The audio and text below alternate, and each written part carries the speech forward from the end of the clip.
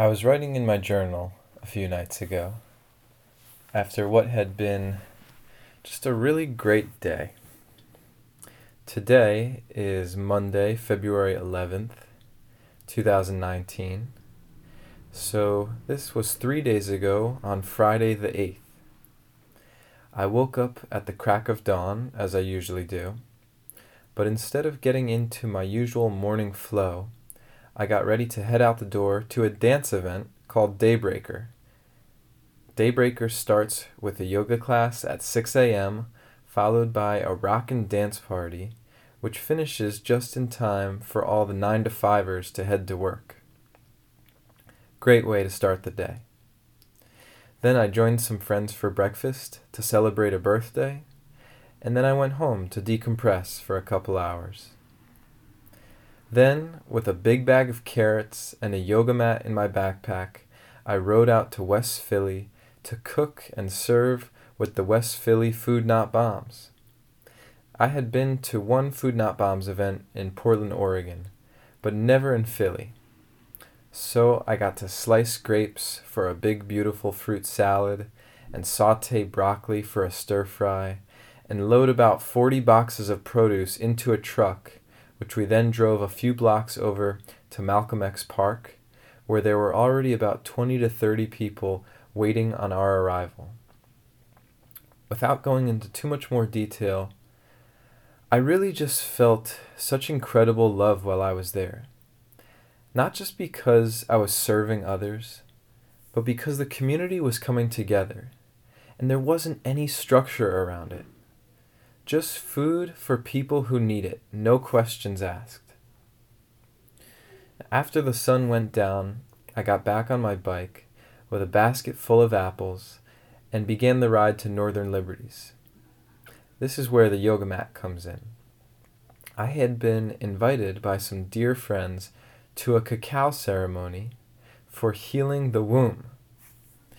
Now, this is not typically something I would go to, but I was just feeling so great that I wanted to be in a space with people coming together with prayers and intentions. And apparently men have wombs too. And I don't know much about cacao, but I do believe it nurtures a connection to the heart. So when we set our intentions before lighting our candles, my mind was clear. As everyone declared their intentions, I wasn't thinking about what I would say. I just trusted that the words would channel through. I heard everyone. And when my time came, I moved toward the altar with the candles, closed my eyes, took a deep breath, and simply said, "Breathe and remember." That's it. So simple. So I rode home afterwards and sat down with my journal, and reflecting on the day, I saw the faces of the people I had interacted with, on the dance floor, on the streets, in the park, and at the ceremony. Breathe and remember. Remember who you are. Remember the moments of insight. Remember the wisdom. Remember your purpose. And what is my purpose? What is our collective purpose? And these words came through into my journal. Poverty ain't right, but it exists. How can we live in a world free of poverty, war, and ecological death? Actually, I wrote ecological destruction. Our mission on this physical plane is to strive to answer that question. Our mission on the spiritual plane is to live in a perpetual state of love and peace. And then I went to sleep. And I woke up Saturday morning with a plan to meet with someone I admire very deeply. The following episode is a conversation with that special someone.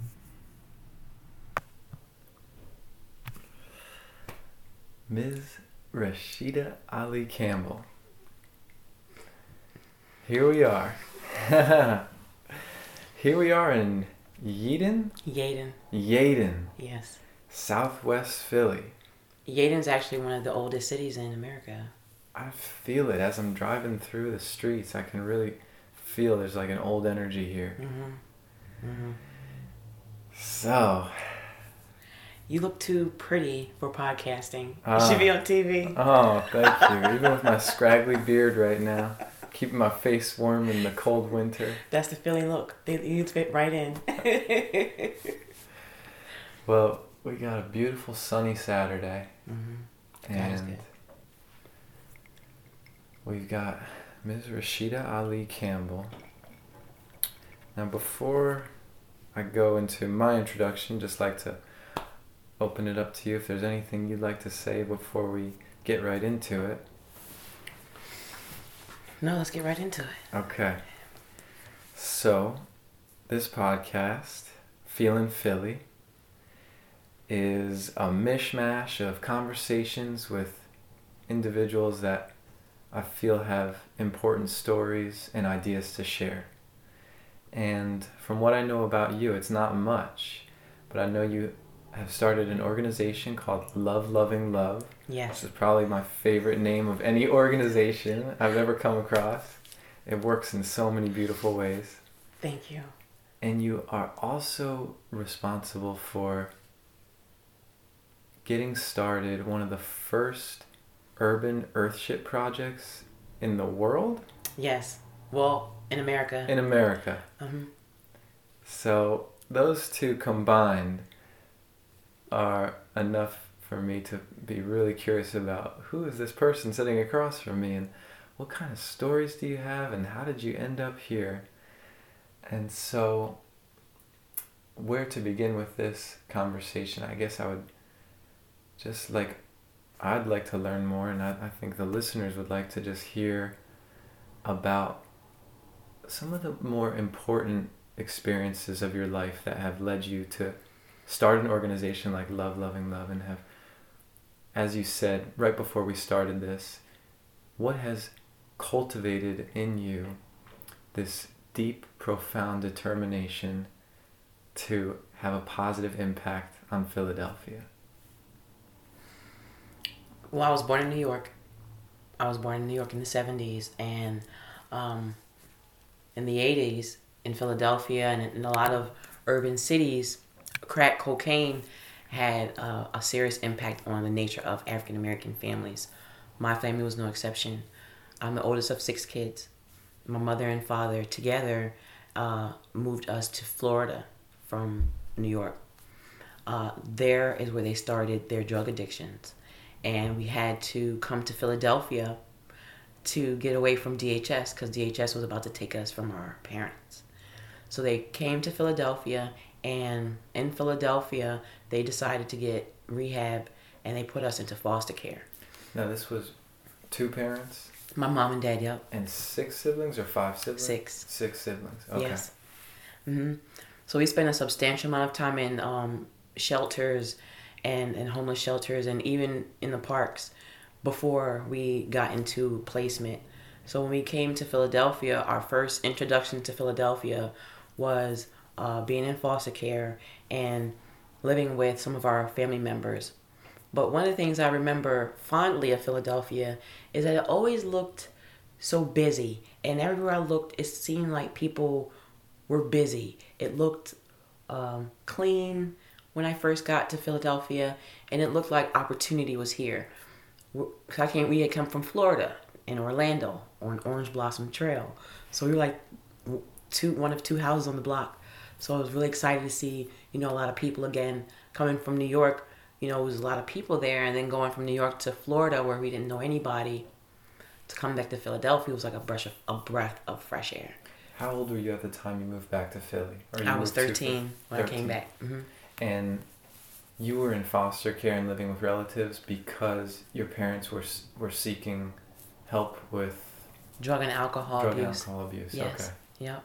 And it was in the newspaper. Actually, you'll probably find it right now. Daniel Rubin wrote the story in the Inquirer.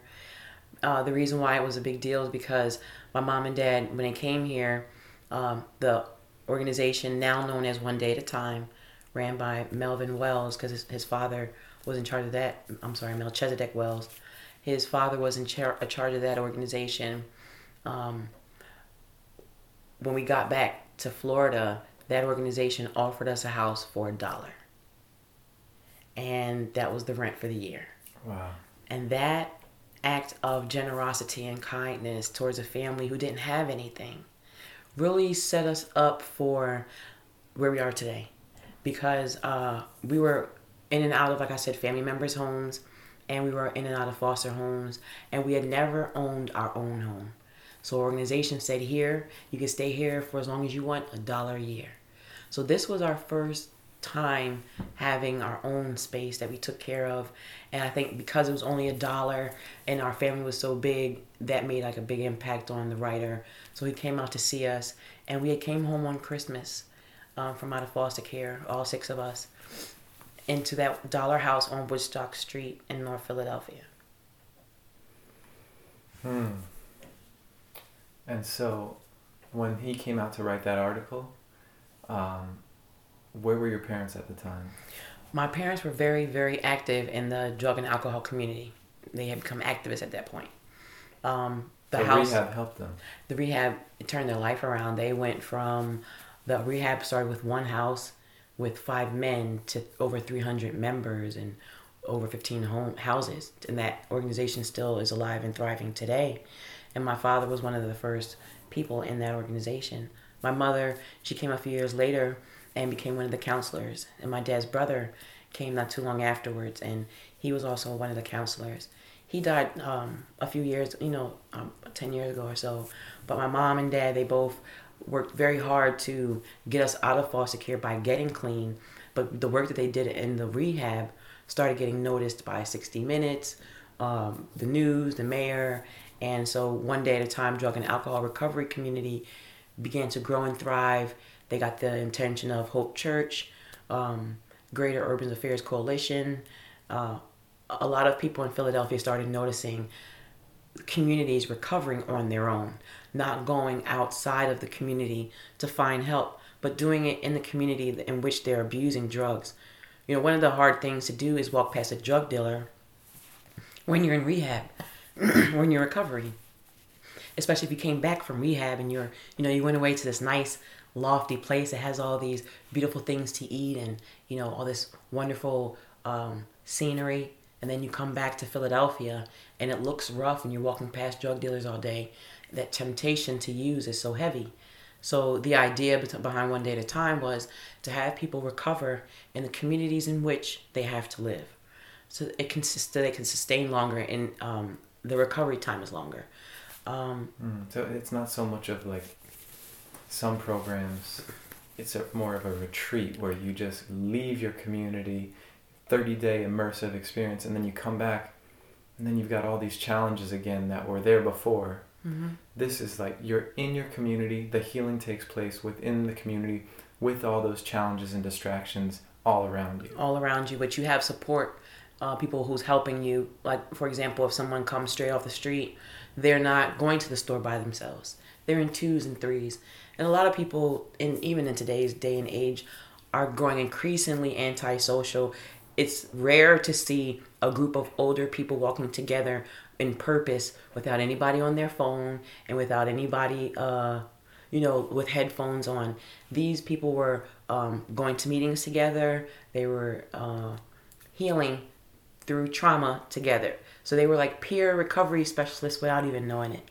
And my mom and dad thrived in that community because they were able to use their natural abilities, which were to help people and to do some civic action and civil duty here in Philadelphia. My parents were, my dad's mother was a community activist in New York. She did a lot of work for the mayors in New York. And my dad, when he started doing work with One Day at a Time, he started doing work with other organizations. So I watched my parents get involved in the community. They didn't just take from the community, and they didn't just fall ill to the ills of society. They also decided to give back in ways that would help people, but not only that, save their lives.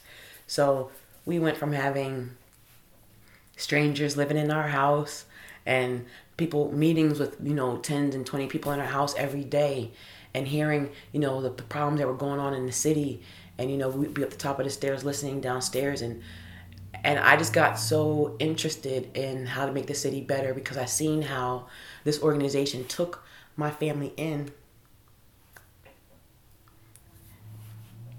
The city is affectionately called the city of brotherly love, but when you see people really show it and don't want anything in return, it makes you want to go give it again to someone else.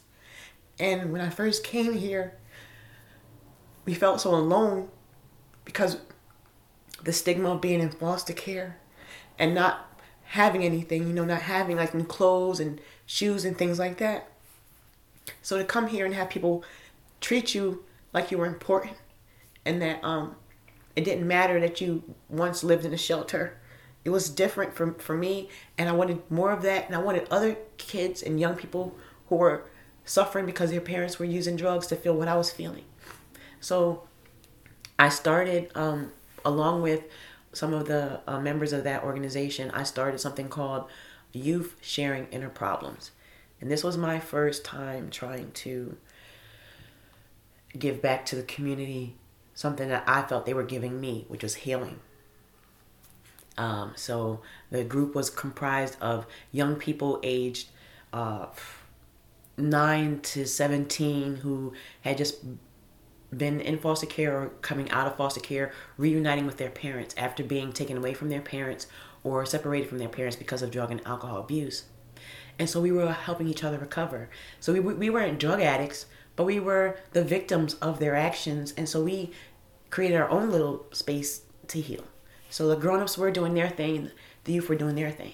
And so this is where I kind of came up around people who wanted to do something to help others get better. Watching your neighborhood deteriorate, or watching someone who used to be a successful member of society start to use drugs, and to watch them start to deteriorate and watch them start to lose things in their home, and to watch their car get repossessed, watch their children start to not come out the house anymore or start to come out the house unkempt. Those kind of things. When you just stand by and don't do anything about it, it grows. The situation doesn't change, and it gives permission for that situation to grow. And so growing up, I naturally always broke up fights because I don't like to see people fighting. And so my mission, so to speak, became trying to bring more of the love that I was feeling in these groups out into the streets, because I didn't want to see what I was starting to see, which was a deterioration of Philadelphia with everybody's permission, with nobody kind of saying, hey, this is our community, let's stop throwing trash on the ground, or hey, that's a homeless person, let's all stop walking around him like we don't see him. I started to feel like I could do something about it, even though I'm young. My parents never told me you're too young to do this or too young to do that, and I felt like I could do something at that age. So at 15, I think I went to Washington. I spoke to the Congressional Black Caucus about homelessness in Philadelphia.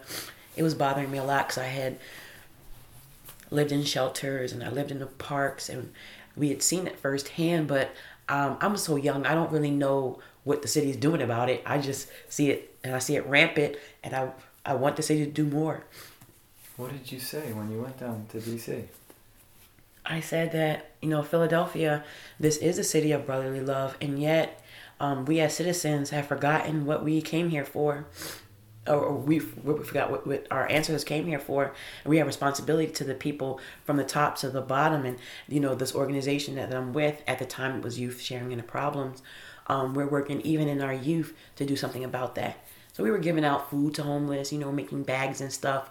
We were collecting money and trying to do that, what little that we could, at our age, but we were aware. And so I was telling Congress that the city needed more shelters, they needed more money for rehabs, and they needed more support. They needed more social support for the people that the city was leaving behind. That was people that was falling through the cracks. So, would you say your situation growing up in Philly was that common among a lot of kids in the community? Our situation was common and uncommon at the same time because my father was still in the home. A lot of the children that we grew up around, their parents were not together, and a lot of them were living with their grandparents. So you would see the effects that drugs had on the community, but it affected every home differently. So some homes you would see no parents, kids raising themselves. And then others you would see, young parents, 12, 13, 14-year-old parents. 10-year-olds getting pregnant. This was in the 90s. And people who we knew. So in our community, in our neighborhood, they looked at us a little strange because our dad was in the house. And people would bring that up all the time, that my dad lived with my mom in the same house. What would people say? Who was that guy? Who's that man? He's there all the time. Is that your dad? Is that all y'all dad? Because we're 6 kids and we all have the same father. And in our neighborhood, you would have it. You would see a lot of children that had multiple parents, multiple fathers. So, a mother that had maybe 2 or 3 fathers. And you would see both gentlemen. Or, maybe not neither one. So our friends would ask us all the time, who's that? And, he's coming around all the time. That's your dad. That's all y'all dad. And he was really good at keeping the boys away. So it became a big deal. Mr. Ali is on the block. So certain boys wouldn't come to our door. But we were different in the fact that our dad was in our home when we came back to Philadelphia. Other than that, we looked the same just like everybody else. So what was it about your dad? What was unique about him? My grandmother had instilled in him a sense of social and civic duty. So when he lost his children, it became like he became laser focused on getting us back out of foster care. Because his mother had drilled in him that, for one, there needs to be a certain amount of pride that you have in your community and giving back to your community and making it healthy and strong. And he had become a drug addict. And so he had felt like he had disappointed his mother, shamed her. And so he wanted to fix that. But also, in the process, he lost his children. And so I think that put a light bulb in his head that in order to be all that I'm saying out in these streets, I had to be first example in my home. And my dad had a desire, and always had a desire, to help people. But who is he helping when his children are in state custody? And his wife is, trying to get rehab somewhere, and you're in another state. So my dad, he was born in New York also, and he comes from a fairly large family, but we're always very spiritual. We were always praying together as a family growing up. Even when my mom and dad started getting heavy into their drug and alcohol abuse, we were still praying every morning together as a family. And they tried to hide a lot of things from us. Me being older, I saw a lot of things. But the one thing I did always see my dad try to do is try to provide. He started out as like a functioning addict, and then it just got out of control because of the power of crack. I think it's like a bag of Lay's. You can't just eat one. And I think he thought I can just eat one. He was with other people who were functioning, and he could not function. And so I think for him, his children became one of the guiding forces of him getting clean. And in that, he became an advocate for children, to where now, today, he works over at JJSC, helping children who are in the juvenile system get access to services, help their parents get access to services, help so that they can avoid recidivism, and talk to their attorneys to make sure that everything's happening in their best interest. They're not taking plea deals that are against their best interest, things of that nature. So what's special about my dad is he didn't leave. I can't answer why. I can't answer that question. He married my mother. I think you did answer it, yeah. Yes, and I was just about to ask you about his relationship with your mother. What was that like? Was there a lot of love there? Did they bicker a lot? My mom was 10 years younger than my dad, and she looked like a model, I guess he always says. And so he was smitten with her when he was introduced to her. She was like 15, he was 26. So, first of all, he was too old for her. But in those days, my mother's mother was an addict. and she wasn't around. She was in rehab in another state. And so my dad kind of scooped my mom and was taking care of her a bit. And so that's how their love spawned, where he was providing for her because her mom wasn't there and her dad had died and her older brother had died of an overdose in the house. So he was like a parent who she was in love with almost, because he was her provider, he was her teacher. She didn't really know how to do that many things. She was 15. But then he also, married her. So they stayed married for they're together right now, but they had got divorced after 25 years of marriage. They did get a divorce. But today in 2019, they're dating again. They did get a divorce, but that was because I think, every situation brings with itself problems, and recovery brought a new set of problems for my parents. The ones that were hard for them to work through. And so when they separated on paper, and they lived in separate houses, but looking at them and talking to them and being around them, you would never really know that they broke up. The love was still there. And it is still today, like they're together right now. So I don't know what you call that. They're certainly not acting divorced, but that works for me, But they always told us no fighting in the house. You're not allowed to fight each other. Y'all look out for each other. To this day, we don't fight each other. We don't really argue that much. Me and my siblings. And we were grown up isolated a bit because my parents were in addiction. And the way that works is, if your parents are running the streets, they leave you in the house. So we spent a great deal of time in solitary and in the house, in our rooms. So we got close like that. So to this day, we do a lot of things together. My brothers and sisters are my best friends. So yes, love was something that we always were told was more important than money, because we didn't have no money. So loving each other and sticking together is the most important thing. Sticking each other together to keep each other warm, because there's no heat, so no fighting, because you're going to need each other. So they instilled that in us at a very young age. And I of all the things that they've done for us, that's one thing to this day that I thank them for, reminding us to pray, reminding us to stick together, reminding us to love one another, because it's really easy to forget things that your parents teach you if you don't practice it, and we practiced it a lot. One purpose of this podcast is to bridge gaps between communities. I feel like I have connections to lots of different communities, people out in the suburbs and people out in the city, and just lots of different people that I'm interacting with. And so this podcast is meant to be educational. It's meant to provide perspectives to people that may have preconceived notions about how things, why people are the way they are. And so I think you're bringing up something that is really, really heartfelt, and it raises a question, which is, why? Why is there this pattern of addiction? What's at the root of this? Pain. Pain is at the root of it. As humans, we try to cope or avoid pain. So if you're always trying to avoid pain, now you're coming in contact with it, you're either trying to numb yourself to it or pass it on to somebody else. And in our communities, if you have lack of resources, and if you have lack of opportunity, and if you focus on that lack, you become depressed, and you become to feel like you need to heal yourself in some kind of way. Drugs is a cheap, accessible way to self-medicate.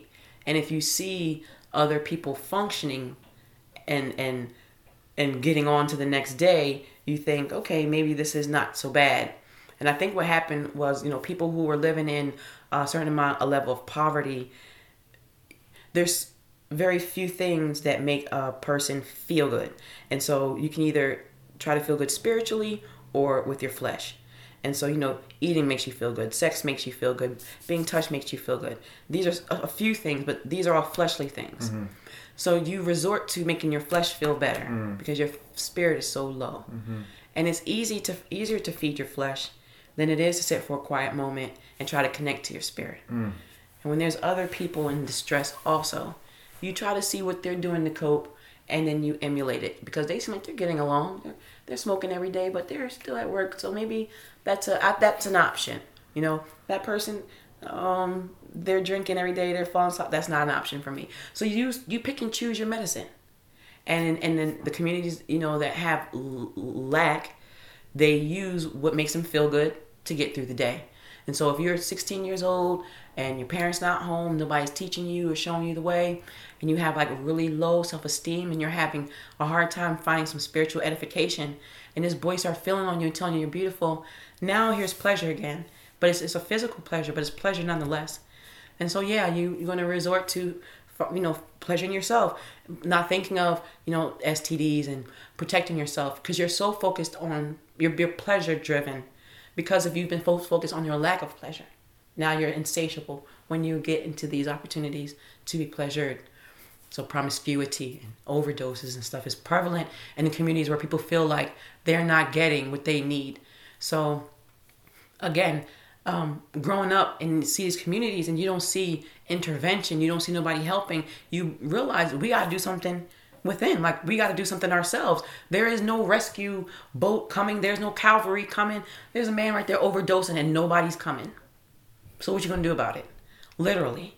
And so to bridge this to communities who are sustainable communities and people who care about green living and yogis and all that stuff, I'm going to tell you, my first introduction to that lifestyle was sitting on a couch in this house, in that back room almost 15 years ago, watching the Sundance Channel.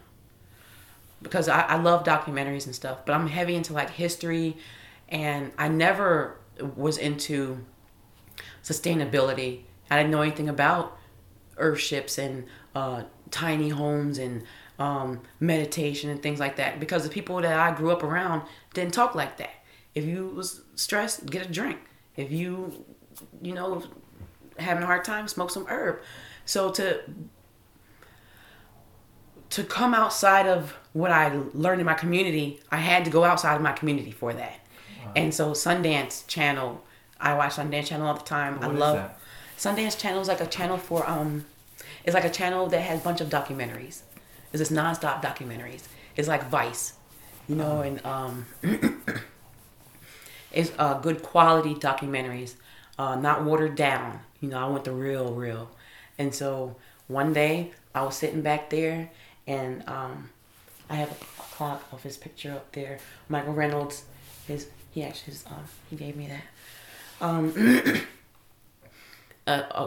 A program came on called Garbage Warrior. And at the time I was bartending. I was going to school. I wanted to be a doctor. I was going to go to school for medicine. And I was a biology student. But I was also a minor in religion, because I wanted to do healing, but I was struggling with Western medicine and using drugs to medicate people and heal people. I was trying to find other avenues of healing, and I was just, research. I was doing research. But at the time, I was a bartender at 17th and Market at the Pyramid Club. It's like a private club in the city. So I was serving, city council members and dignitaries of all different types in the city. And so I had opportunities to hear their conversations. They're watching Fox News all day, so I'm able to hear perspectives I'd never heard before. And as I'm sitting back there one day watching the Sundance Channel, this movie called Garbage Warrior came on. And I sat there mesmerized for almost 2 hours because this man, Michael Reynolds, was sat there and talked about how he had to fight to get his architecture license back because the state didn't like what his building materials were. And, I have a little bit of a rebellion streak in me, a little bit of revolutionary spirit in my soul. And when I saw that he was going to fight anyway, I was so inspired because I wanted to see what he was going to do and what was he trying to accomplish. Ultimately, he was trying to build something out of nothing. And there's a whole lot of nothing in Philadelphia, a whole lot of vacant lots, a whole lot of trash, a whole lot of abandoned homes. And I said, if he can do this in New Mexico or all around the world, what's stopping me from doing this in Philly? And I have a backyard of my own. I can do one of these in my backyard. But you know what would be better? If everybody can have one of these. Or if people who is struggling to pay their bills can like go to their kitchen and see there's nothing in their kitchen, but can go to their garden and grab a banana or go to their pond and get some fish. Like they don't have to struggle. And I want this in the city. What do I got to do? And so as I'm watching this show, all these ideas are coming to my mind about there's like thousands of vacant lots in Philadelphia. I see tires everywhere. They don't got it. And at the time too, I was also, my second job, I was working at a shelter, a homeless shelter for women and children. But we didn't have enough room for everybody. We always had to wait until somebody left to get somebody else in. And we started getting people in from out of town to where we didn't have enough room for Philadelphians because people from Baltimore and Jersey and stuff started coming in. So I was like, there's nowhere for these people to go. We could be building Earthship style shelters. Like I just started feeling like, oh, so much opportunity here. What can I do? What can I do? And so I reached out to the company, Earthship. I reached out to Jonah Reynolds. I reached out to Michael. I reached out to everybody, hoping somebody would respond to me. And Michael, his son Jonah, reached out to me. And he's like, Philly sounds cool. What kind of message did you send to them? What did you say? I said, I just got finished watching this movie on the Sundance Channel. And I would love if y'all would come to Philly and help me do this. And because I've never seen anything like this before, and there's so many tires here, there's so much land here, there's so much rain here, like y'all would do so well here. I just need some help. I don't know what to do. I know nothing about buildings. I don't know nothing about construction, but I'm here for it. I want to come and learn. I was just so excited. I just was so excited. I said, I just need to know what's the steps. Tell me what's the steps to get the permit here in my city. And Jonah was like, okay. So he just started sending me the steps, telling me, how to get my community involved, telling me who to talk to for permits, who to talk to. And that started me doing presentations at schools, presentations for, home associations and RCOs, registered community organizations, because my idea was, Jonah told me that the idea was you have to educate the community in which you want to build so that they're not afraid and they don't feel like they're not part of that conversation and left out, and also they can be educated so they can help build it. And so like this, to me, this is the answer to so many questions and so many problems. How do we get rid of the trash? Build something out of it. How do we help with the storm runoff? Rain catchment systems. It just felt like this one house can fix food deserts, Earthships. Like, what can we not fix with this problem? I mean, with this solution. And so I just wanted one so bad. I started collecting tires. I was going to build one in Chalmers Park, but they wouldn't let me dig. 29th and okay, I'm getting excited, going ahead of myself. Yeah. So, but this is great. This is good. So Jonah said, okay, well, these are the steps. And as we got to the steps of trying to find property and land. And he's in New Mexico sending at this all this time, he's info? still in New Mexico doing that. And he's traveling around the world, taking a break from his building in Peru and building in these other countries and responding to my messages. And I just felt like that was so special because here I am, I don't know nothing about this life or this lifestyle, and they're responding to me like my questions matter. I felt like, wow, I'm here in the hood, and y'all all around the world, and y'all care about what I care about. And so I wanted them here, and so I read everything that I could. I ordered books, I ordered the plans. I just became so hungry and trying to eat everything that I could because I knew I had to go back out and educate, and I didn't want to not have any answers, and I didn't want to misrepresent the company, and I wanted to see one in Philly so bad. So we started going to small organizations in Philadelphia who had similar missions to ours in terms of bringing food to the community, things like that. When you say we, who are you? Who was with you at that time? Who's with me? Mostly people who are Earthship enthusiasts. But when I first started Love, Love, and Love, it was me, my sisters, my husband. Love, Love, and Love started before this vision of the Earthship? Yes. It's Love, Love, and Love started. The original purpose, intention of Love, Love, and Love, and our mission statement is to bring love and holistic health education to impoverished communities. And I felt like this right here, the hood got to hear about this. So I started the company with my sisters. They were on my board, and they were on. They had different offices in the company. My husband is still the treasurer. The mayor of Yaden on the board. I started reaching out to people in my immediate circle to first support me. But as we started getting along, we're 12 years old now. Many of our supporters are earthship enthusiasts. But you're 12 years old? Mm-hmm. We just celebrated 12 years yesterday. Okay. The organization. Yes. So, all right. So you started this 2000. What's that? We started in 2007. 2007. Mm-hmm. We reached out to Jonah in 2009. Okay. And so we've been working with him and trying to get this going since then. And so when he told us what to do, we started going everywhere, telling everybody about earthship. And it was very difficult trying to move past what is an earthship in some communities. So I had to start from scratch, explaining compost and off-gassing and R value, because you go to these meetings and people are like, what? You want to do what? You want to bring what here? Uh-huh. And so you had to kind of go backwards a little bit and re-educate the community, at the same time educating myself. Yeah. Because I'm so gung-ho about this house, but I don't really know too much about, compact and thermal mass and all that. So at the time, I went to earthship education while I was trying to educate people who I was excited about building with temporarily. You went out to New Mexico? No, I've never been to New Mexico. It's so interesting because I was in ROTC in college, and my best friend, she's from New Mexico, and when we finally started talking about earthships one day, she was like, "Oh, that building not too far from me. That place not too far from me in Taos." But I'd never been there. At the time, when I first reached out to them, they were about to go to Jamaica, and I wanted to come with them, but I couldn't afford it. So Jonah started sending me information like that they normally charge people for free, because I couldn't afford it. So I paid for a book, but he sent me some pamphlets, or I paid for a small plan and they gave me the $6,000 plan for free, like stuff like that. So I took that stuff to the mayor, to every single council person in Philadelphia. I took it to nonprofits and grassroots organizations that were in Philadelphia. And what kind of reactions were you getting? I was getting so many.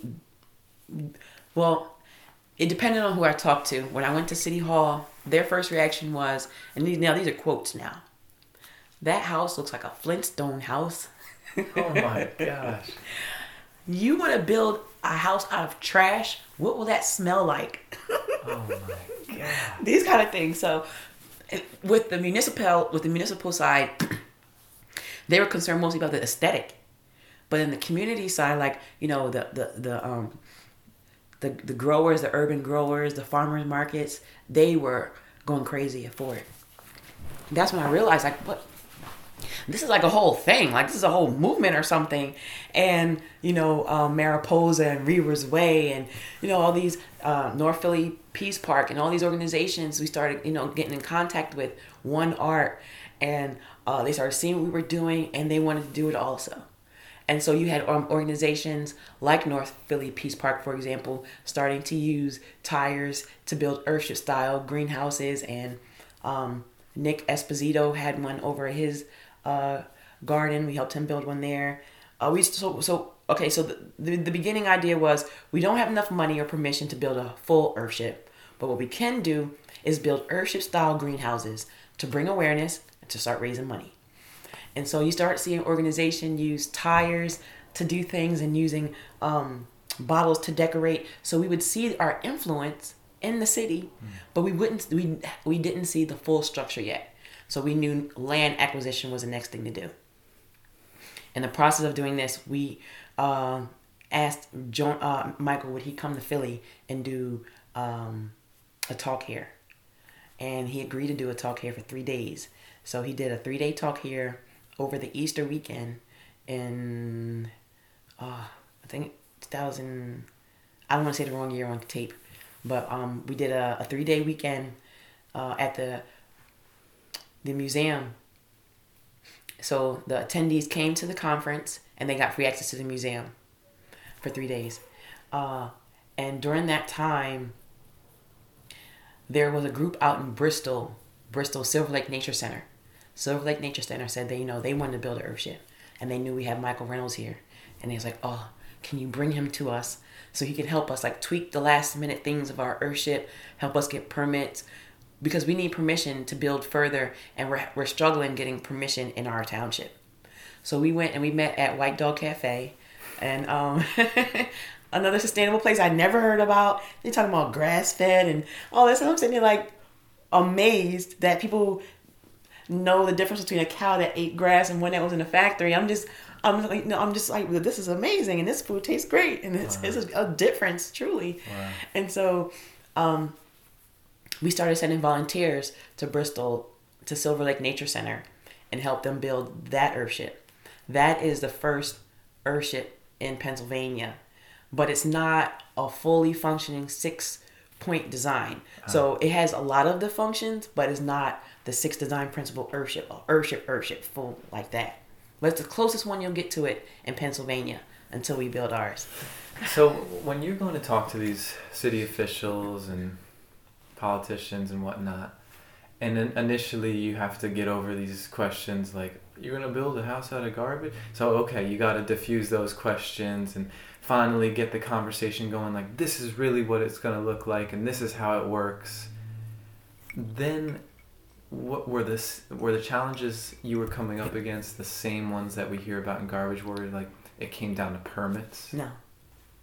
So Nope. what was it? But there was no more problems. Our problems came when somebody stole my property. And maybe I shouldn't say it that way because we're still in litigation.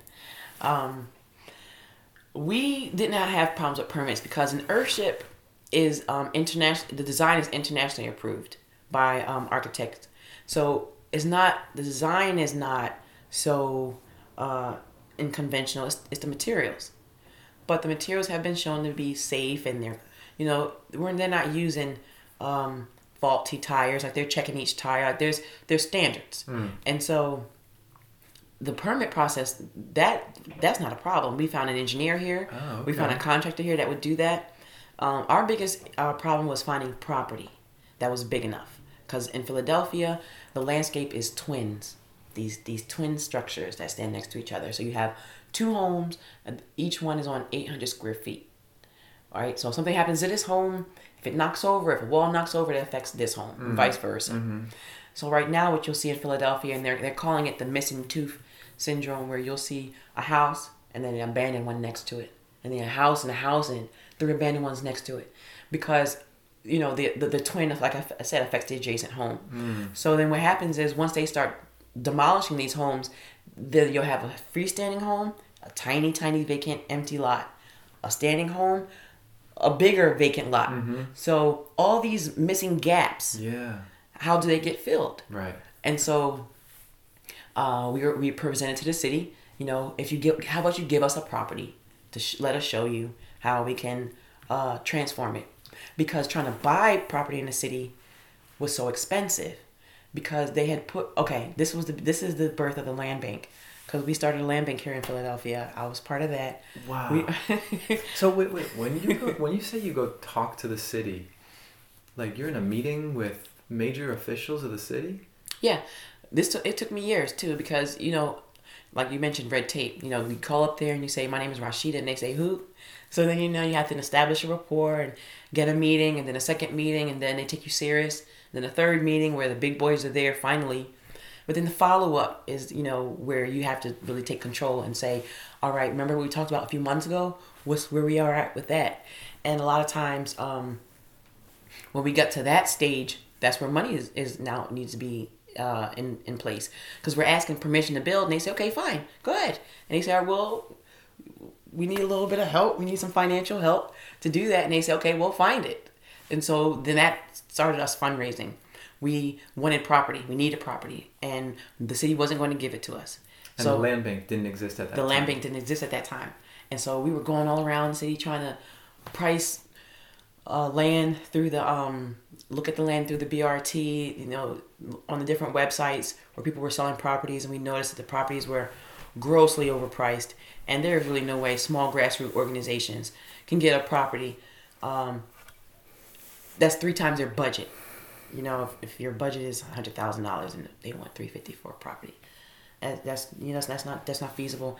And the problem was there were over 75,000 vacant and abandoned, just vacant land. I'm not even talking about abandoned buildings. Just 75,000 vacant lots in Philadelphia. Most of them owned by the city, and we couldn't get access to any of them. Why? Because there was no platform in which you can get that land, and somebody was following up with your inquiry or following up with anything. You would send an email. I'm still waiting to hear back from inquiries I made years ago on certain properties. I don't know what's the people. I don't know who are the people in place that answer those phone calls and read those emails. But if you were not $1 million developer looking for a 10-year tax abatement, you were not getting responses from the city if you wanted a larger parcel of property. And the larger parcels were being held for development. So if you had interest in a property, so to speak, but the one next to it was empty and the one to the left and to the right were empty, the city would hold on to all 3, hoping that a developer would grab the bigger piece and make something bigger in that space. So WCRP, myself, my organization, Lord have mercy, I don't want to start naming organizations. I don't want to leave anybody out. But the Philadelphia Land Bank was born out of the frustration of organizations like myself having a hard time acquiring land from the city at an affordable and fair price. And a lot of us were taking care of property. We had community gardens, and we were taking care of property.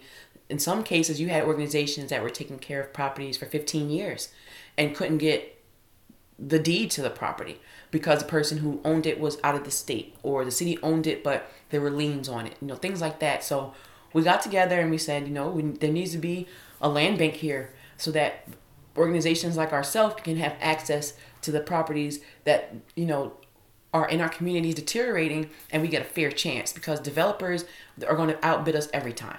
Now, this is something I've wondered about, because on the one hand, you're saying, and I know it's tough, that like the city, when we say the city, and we're talking about the big bureaucratic structure that is our political and all of that whole system, you spoke to people that were probably rooting for you, right? Like that were like, yeah, let's do it, love this idea, building community.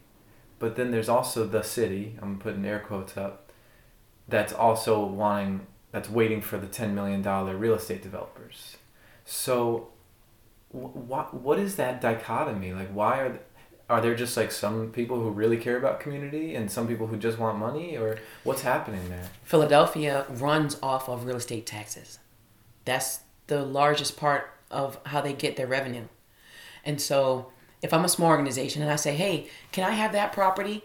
And another developer say, hey, I want that property, and I'm going to develop it, and I'm going to make that a $300,000 property. And I'm an organization. I say, well, I just want to make a little farm. I just want a community farm. Mm-hmm. City's going to say,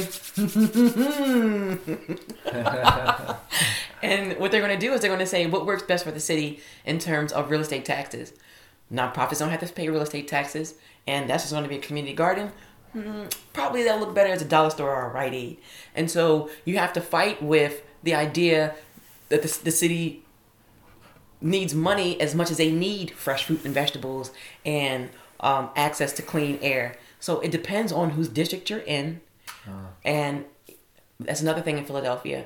The city has given the city council members so much authority, and they live these lifetime sentences on city council because right currently in Philadelphia, they can serve as many terms as they want.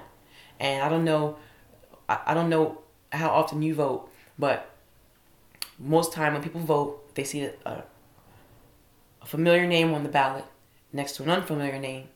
Despite how much the person whose name looks familiar, despite how little they've done for the community, they will a lot of times vote for that person just simply because they recognize the name. Mm-hmm. That name recognition goes a long way here in Philadelphia. And so if you're going to try to run against somebody who's been an incumbent for 10, 15 years, good luck. Mm-hmm. So right now there's a question on the Philadelphia ballot.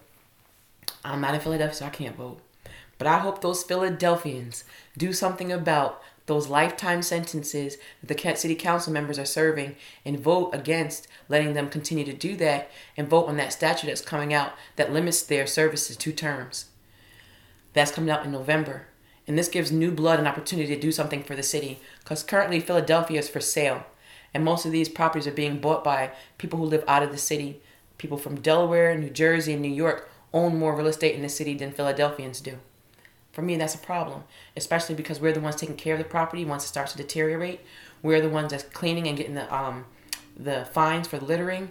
You know, if a property owner bought a property in Philadelphia, hopes to flip it, but lives in New York, that property is getting dumped on. That property is being becoming an eyesore, and the community is suffering. But the person in New York who's getting money off that property, they don't really see what the effect of their purchase made to that community. There needs to be more people in the community owning the property that they live next to. There's people right now who own a twin who cannot get the city to sell them that vacant lot that's been sitting next to their house for 15 years, that they've been tending to, gardening on for 15 years, because it costs $120,000, which is more than the value of that property, more than the value of their own home. People, you know about gentrification. People are living in homes that, prime example, my dad lives on the block where his house is worth at maybe $85,000, and there's a $300,000 twin being built across the street from him. So, that makes the other property values go up. And so now the people in that community can no longer afford their property tax. So now they get driven out of their community. And so now then you'll see houses sitting vacant until another person can come and take care of that. Come and take that property. But while it's sitting, it's deteriorating. And depending on how long it sits, it starts to fall apart. It starts to lean on the next building. And then you have that being replicated throughout the city over and over and over again. And then the more poor communities where there aren't a lot of traffic and there isn't a lot of real estate interest, you'll see blocks abandoned. Not just, that missing tooth thing I told you about, where there's like 3 or 4 abandoned homes on the block. But you'll literally see an entire street block abandoned. And yet you'll see at least 40 people homeless sleeping down in the stations on 15th and Market. And to me, it feels like something is, that picture don't look right. If you got all these empty homes and people homeless, that bothers my heart. Insanity. And so what can we do about that? So we had asked for property, and the city wasn't anteing up off the property. They weren't making it easier to acquire property. So a bunch of us got together and said, let's start a land bank. Maria, what is a land bank? A land bank is it is a place where you can put properties that are for sale in the city all in one place, so people can competitively look at the same properties that are available and make interest inquiries about the property. And depending on how many inquiries are on the property, the city is supposed to look at your financial ability and all these different things like how close are you to the property and what's your ability to take care of it. They're supposed to look at all these different things to see if you are a viable owner to transfer to, instead of blindly selling to whoever has the highest bid. So it's a way to make it more fair to people who don't have a chance financially to put a bid on a property that they live directly next to. So it's a bank of all the city-owned properties, but it's supposed to be a bank that everybody has fair access to, instead of just those who can afford to buy property. And because the regular market is for people who can afford to buy property. A land bank is supposed to be a little bit more controlled in terms of it's supposed to be a little bit more fair in the distribution and just letting people know what property is available. Because a lot of times people don't even know that the property next to them that they've been taken care of is now for sale. Mm-hmm. Or you'll have a nonprofit who's sitting in a building and don't even know that it's sold from up under them. Which happened in Darby. The organization that was in that building for years got that building sold from up under them for $1. That building got sold to SEPTA for $1. So the land bank was started by some concerned people, and it was sponsored by Maria Quinones Sanchez.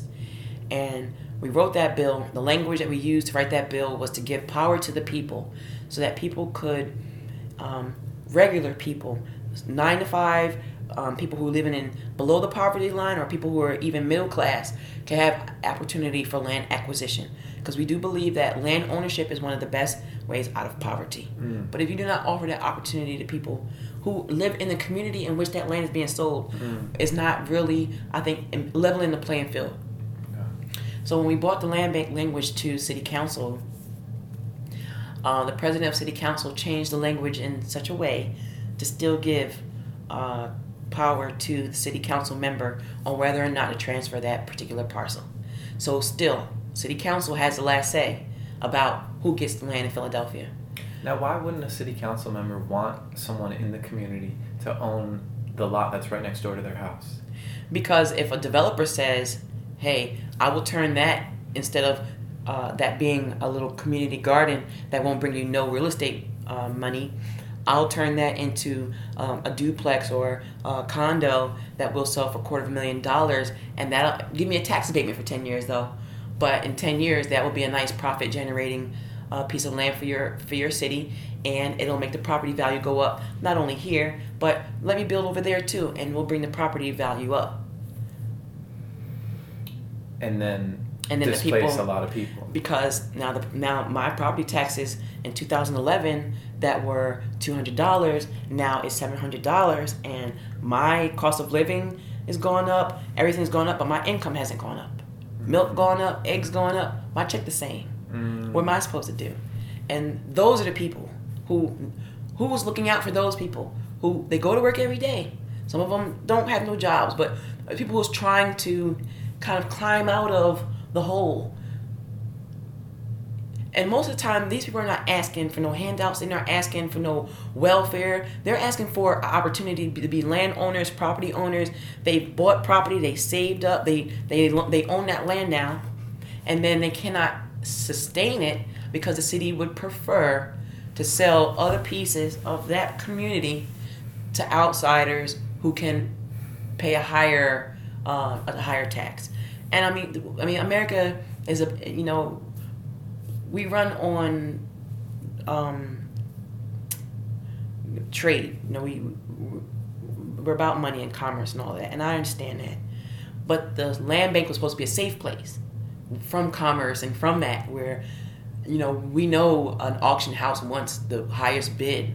But can there be maybe the smaller auction house that will take the bids will listen to everybody's bids and then take into consideration, well, you live right next door to that property, like that. Mm-hmm. And that's what we were asking for, a level playing field for the people who will never be able to bid $23 million on Broad Street.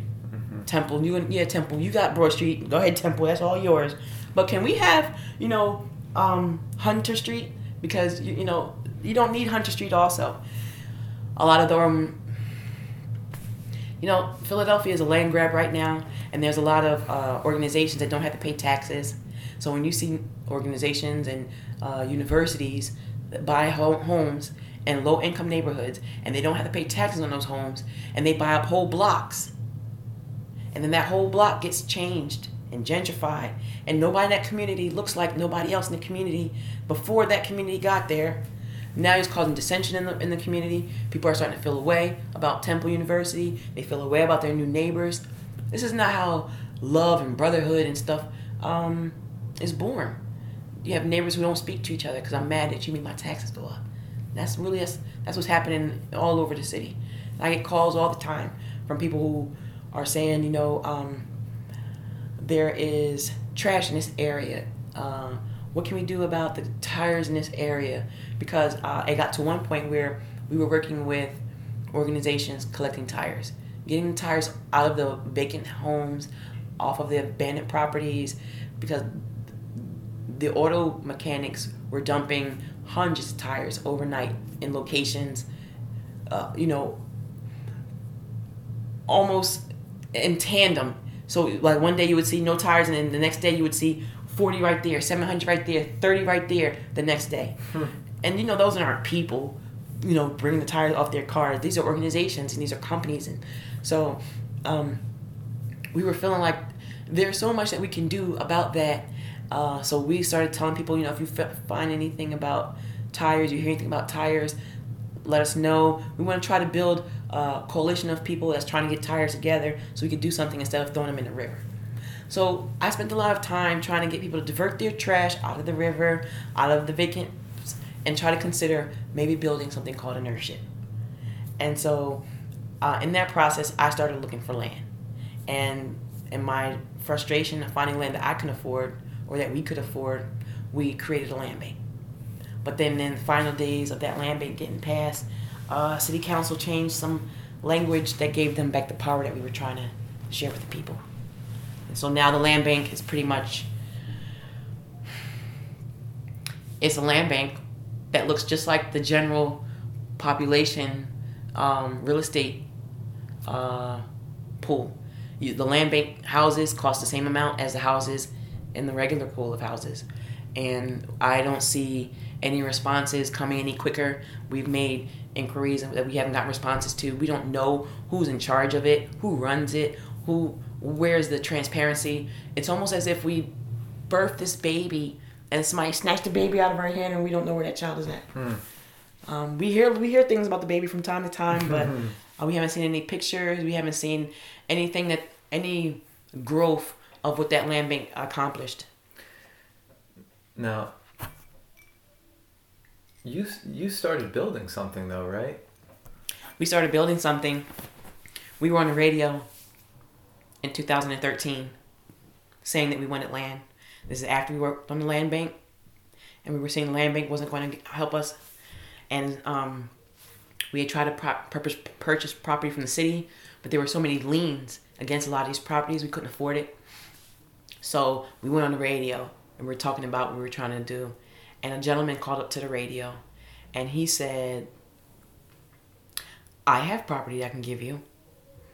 And on the radio in front of everyone. Wow. He said, I'm going to call you. I gave him my number on the radio, and he called me and left me a message, which I have on my phone to this day, because it was an amazing day. He called, and it was in August, and he said, I have a property for you. And I don't know why the city won't just give you a property. It sounds like wonderful what you're trying to do. Oh my God. But I'll tell you what, I got 2 properties you can have. Wow. So the next day, I drove to his house. I got a piece of paper, and I wrote up this little agreement that went, because at the time when I went to his house, he said, I want to give you these properties, but I can't locate the deeds right now. They're in here somewhere. So we wrote up an agreement. And as of that day, August 23rd, 2013, I became a landowner. Where were these properties? 41st in Lancaster was the first one. 675 North 41st Street was the first one. Wow, pretty central. And it's like almost 4,000 square feet. Who is this guy? How did he own these places? His name is Mr. Miller, Mr. Thomas L. Miller. He was a regular citizen of Philadelphia who listened to talk radio. And he owned many properties in the city. And he had 2 that he wanted to give us. Simple as that. And so, in my excitement, I went to go look at both of the properties. 333 North 62nd Street was a small twin property. It was 800 square feet. So I knocked on the door of the adjacent, because, I told you it was twin. So this vacant lot had a twin next to it. So I knocked on the door and said, hey, I'm your new neighbor to that vacant land that's sitting next to you. Just wanted you to know. At the time, they had their pool on the property. I didn't mind. I wasn't doing anything with the property no time soon. But I just want to let them know that the property had changed hands, and I'll probably see you soon. And my idea is to put a tiny home here, so I'll be back to talk to you about that, see how you feel. And then we set our sights on 41st Street. 41st Street is 4,000 square feet. in the middle, in the heart of West Philadelphia. It's in the lower Lancaster community, Lower Lancaster Avenue. Lola is what they call it, Lower Lancaster Avenue. And the People's Emergency Center runs that corridor. In Philadelphia, different community organizations are in charge of different neighborhoods called corridors. And so our first responsibility was to get everybody in that corridor to know who we were. So we started going to all the doors, organizations, to anybody who lived in that community. The stores, the corner stores, giving them flyers, letting them know who we were, what we were about to do on that property, what our intentions were. We started having film viewings to let people see what earthships look like, let them ask questions. It was to make sure that we didn't just bogart that community and we didn't just bum rush that community without permission. And we were bringing something unconventional, and we wanted input. And we didn't want them to say, get out of here with that. That is some wisdom right there. I mean, I'm curious what kind of reactions you got, but just for anyone who has a vision of doing something out of the ordinary that you believe is important for a community, like, I feel like here's a good lesson, just before you do anything, just go meet the people. Meet the people, because depending on who you're talking to, you may be creating a problem for them and you think you're coming with a great solution. Depending on their perspective, you can be an invader. And that's exactly what happened when we went there. We got to the meeting and people had such they were so ill-informed. They thought compost was horse manure that just smelled all day, and then we were going to be dumping smelly poop on the property that they were going to smell when they walked past. They thought that the tires were going to poison people. They were concerned about off-gassing. They didn't call it off-gassing. They were very smart, though, to think about that kind of thing. But they were concerned that the tires would poison people. One of the neighbors actually called the cops on us because he didn't make it to any of the meetings, and he saw us putting tires on the property, and he thought we were dumpers. And we was trying to explain to him. I was trying to show him my deed. No, we're not dumpers. We belong here. He said, I don't care. I don't like the way it looks. And he called the cops on us. But luckily, we had already talked to the police. Police already knew who we were. So when he called the cops, he's like, oh, love, love, and love. Leave them alone. He told them, the cops told him to leave us alone. But, but when we sat and talked to him, because we later invited him for lunch, because he's a concerned citizen. He walked down the street to come and call the cops on us. So we invited him to lunch and asked him what was the problem. He said his problem was people coming in the community saying they're going to do something and not keeping their word. And so he said people say they're going to do stuff for the community and they come and they exclude us out of everything. And those houses and stuff that they said they want to build, I can't afford to live in those houses. So you're coming to promise the community all these things, but they can't take part in it. Oh, we want to build a Whole Foods here, but you can't afford this food here. So it's going to cost you a whole check. So he was concerned that what we were trying to do was not going to include the community. But he hadn't been to any of the meetings. He hadn't been to any meetings. But, there's going to be people who are going to miss a meeting, and that's why you have to be consistent. Sure. We did community canvassing in that community for 2 years. And we were, from the city council member down to the prostitute, knew what we were doing. And when I say prostitute, I'm literally meaning the prostitute I gave $2 every day and gave her water every day knew what we were doing. Wow. Because why? She might one day be a mayor. Just because she's a prostitute today don't mean anything. So she needs to be informed what's going on in her community also. We first got in that community, we noticed that it was an open air drug market, meaning the drug dealers serve drugs outside. Some blocks you go to, the drug dealers serve drugs in the store, or there's a drug house on the store. 41st in Lancaster, so bold and bodacious, they do it right outside. Wow. In fact, we found drug packs on the property, pills on the property, needles on the property, but it's a heavy drug community. So one of the first things we wanted to do was bring our drug and alcohol community friends to that area. So we started bringing church members and Southwest New Stop to that community to let people know we were trying to revitalize the community, not just build something here that y'all can't have nothing, no part of. We were telling people we wanted to grow food, so we started having workshops there. We also gave away food on the property. We hooked up with other organizations that grew food, and we gave away food on the property. Fresh peppers and We went to Whole Food and Trader Joe's and got them that good food and brought it to the homeless people to eat. Why? Because they don't need to eat oodles, noodles, and the sandwiches. They need to eat good food too. And so we was bringing the best of what life has to offer to the people who probably would never see that stuff. You know, somebody who probably would never pay for no peppercorn, dressing. They should be able to taste it though, see what it's like. They probably would never go get no ribeye. If y'all on the property eating ribeye, share some with the homeless guy too. He should have some too. So, there's this guy, they called him the mayor. He was like somebody who came around the neighborhood all the time. And so the mayor introduced us to homeless people, just the people who were on the street, who spent most of the time on the street. So then you had people on the street just looking out for us. Oh, Rashida, I seen somebody dumping something on your property. Oh, you want their license plate number? So this is how you get the community involved. And so we worked 2 years doing that. And then in 2015, so before we got to 2015, and while we're getting this property ready, we're getting the community involved and we're getting the community prepared for us.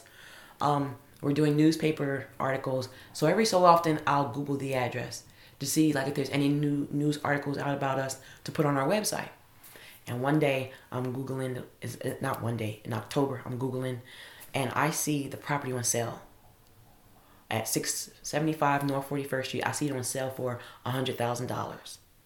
I'm like, this must be a mistake. So I erased everything and Googled again, and I see our property, 675 North 41st Street, on sale for $100,000. So then that made me panic. I Googled my other address, my second property, and that one is on sale for $50,000. And I start to get really upset because that's my property. I'm not selling it. Who's selling my property? So the first thing I thought was somebody stole my property. So I called Mr. Miller, the man who donated me the property. Mr. Miller, somebody selling my property. You know anything about this? Oh, no, Rashida. What is that? I don't know nothing about that. This went on for months. He telling me he don't know nothing about it, and me trying to figure out who stole or who. I keep saying stole because in my mind, when I saw it on sale, that was the first thing that came to my mind. Somebody stole it. I tracked down the person who put it on sale, and come to find out, it's a developer. Mr. Miller had sold him 3 properties. The two that he had given me, and then the third property. He had sold my properties for $1 a piece to this developer, who in turn was selling it for $100,000 and $50,000. And so... Why? Why did he sell it for $1?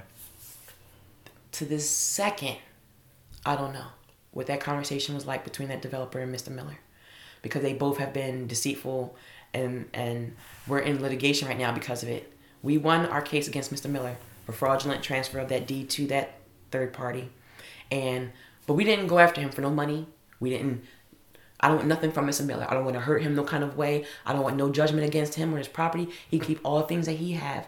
I just wanted it to be on record that what he did was wrong. That was a fraudulent transfer. That he gave away something that he sold to us first. He sold us that property because technically you can't give a property away. You got to put a value on it. So he sold it to us for a penny. So I gave him a penny for each of the properties. We're in litigation right now, so I got to be careful for what I say. But ultimately, this developer testified that Mr. Miller gave him the property. Mr. Miller sought him out and offered him the properties. We're in litigation to see whether or not that story is true. Mr. Miller did not respond to request for litigation. He is no longer a defendant because we won a case against him. So now we're just going against the developer.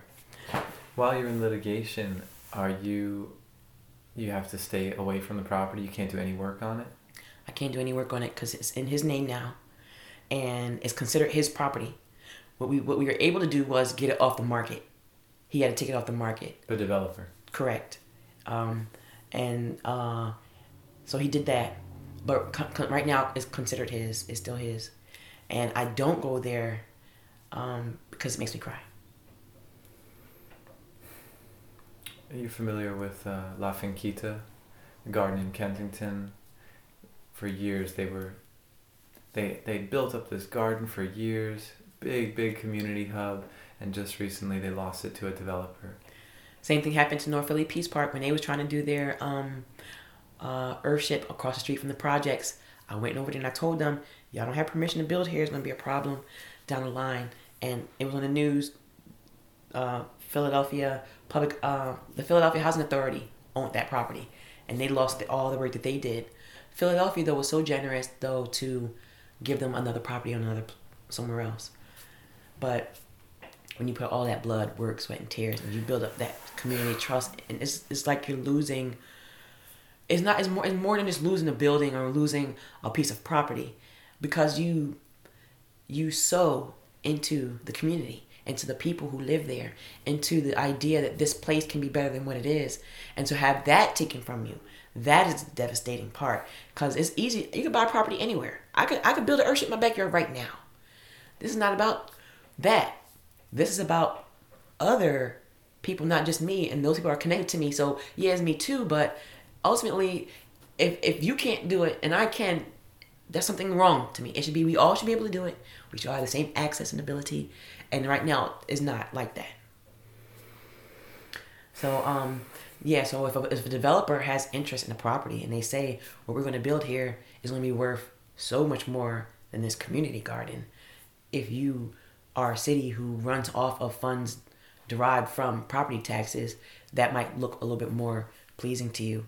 And if you don't think about trees and you don't really care so much about emissions and you don't look at that part, that the developer's money may be like a no-brainer to you. What's on the ground there right now? Our foundation. We started a foundation there. It's a U shape.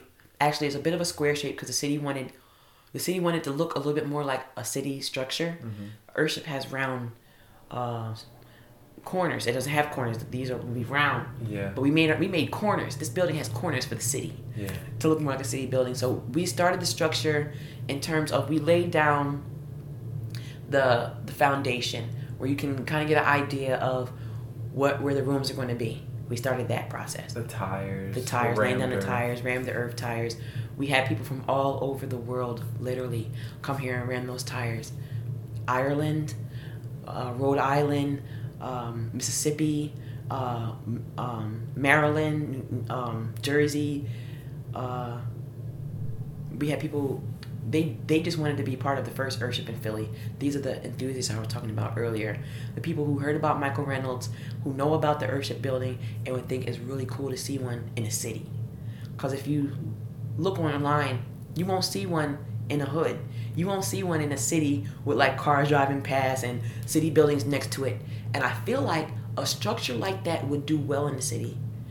Because the city is more than just buildings like that. There's like off skirts, there's, vacant buildings, and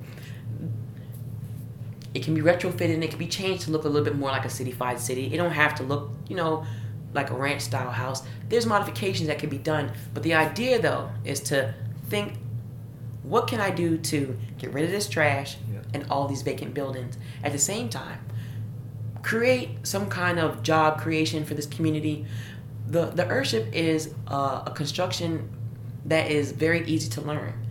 There are children on Earthship websites, Earthship building sites. User-friendly. It's very user-friendly. And so people who have low skills and who are trying to maybe get back into being employable, because the city says 10% of the citizens are unemployable.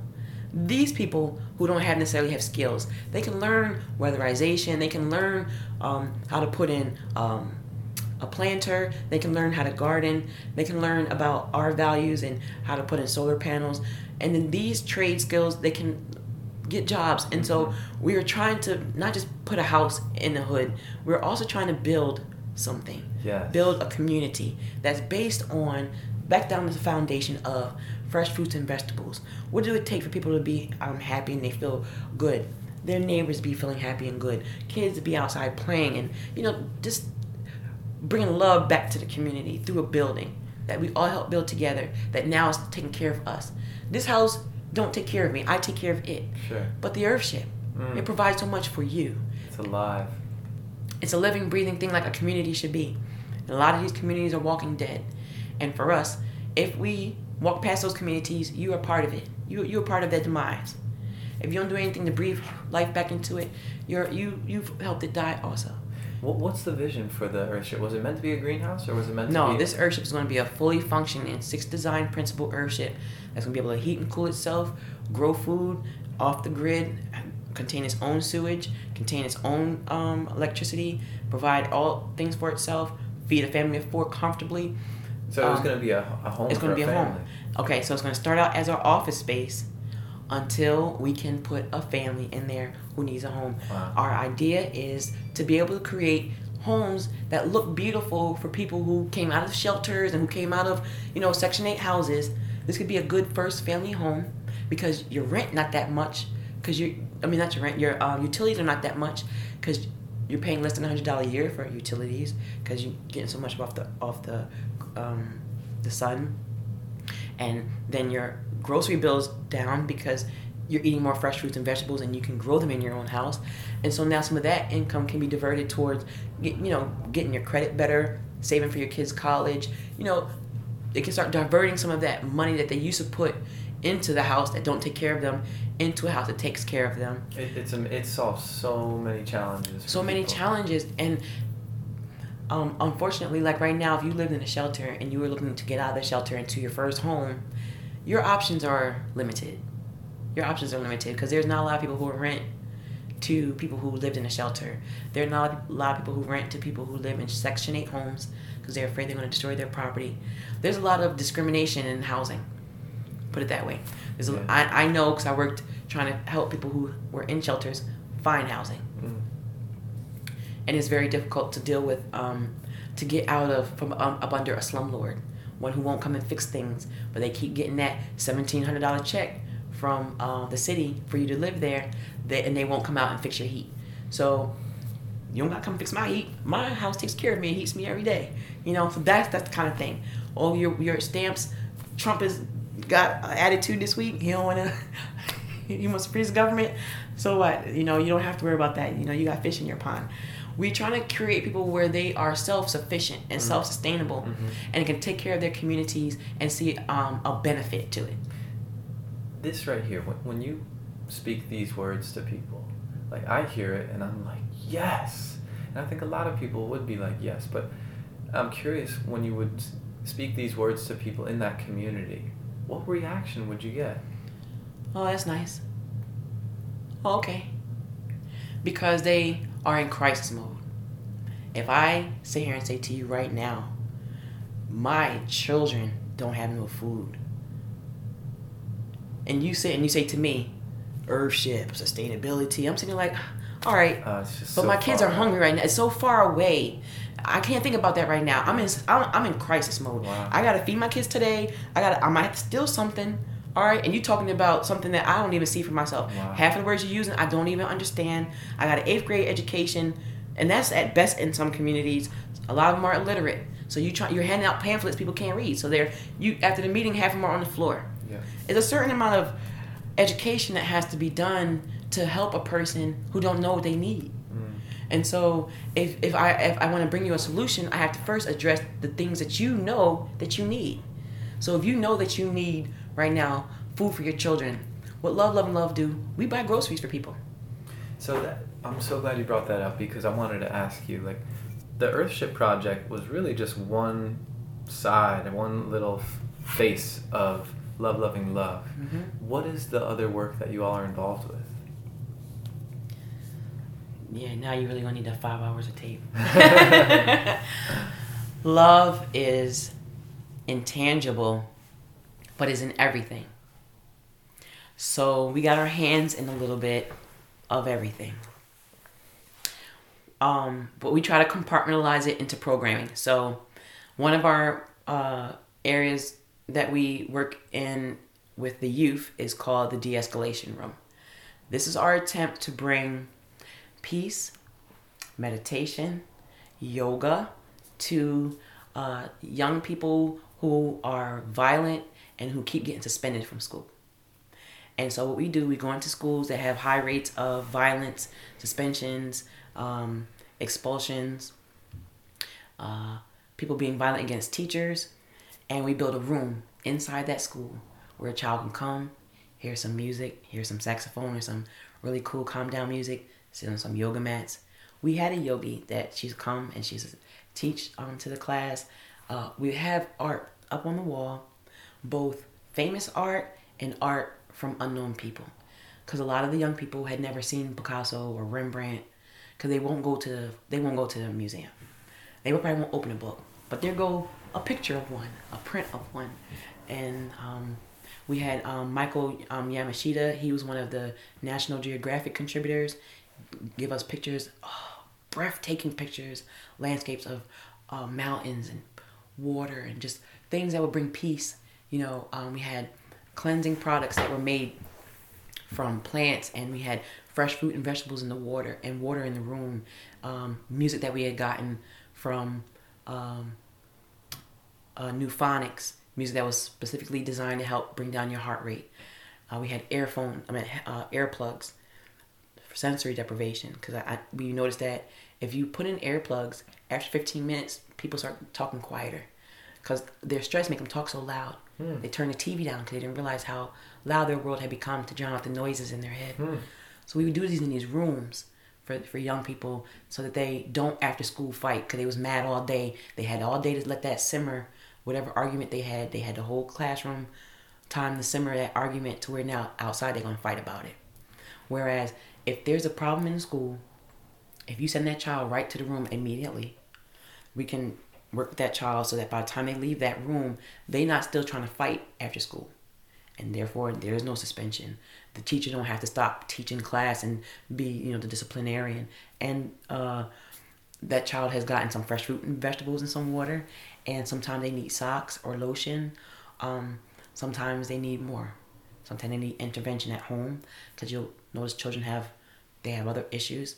And then that's when we created the purpose wheel, where we followed some of those children home. Meaning, if there was a child who we noticed they weren't being taken care of properly, they were being neglected, we knew there was an issue at home. Obviously, they smelled, they were always hungry, their mouth was dry, things like that, their hair not brushed. We had permission from the school. We'll send a letter to the parent and ask permission to come to the home and do some intervention there. A lot of times the moms, they need health coaching. We do health coaching with the parents. Or you get to the home and it's in such disarray. We've had horror stories, but you get to the home and then you understand why the child is behaving that way in school. So suspending that child is not helping them, because now they have to go to an empty house because their parents at work. You sending them to an empty house that they want to sit on the video games all day. So many different stories, but the idea is to keep that child from having to come to school and be punished for what's going on at home. So we follow the ones that were in great distress home and work with their parents. So if their parents were in financial distress, we'll help them find jobs. We'll help them with groceries that month. We'll help them get connected with places that give away clothes and give away food.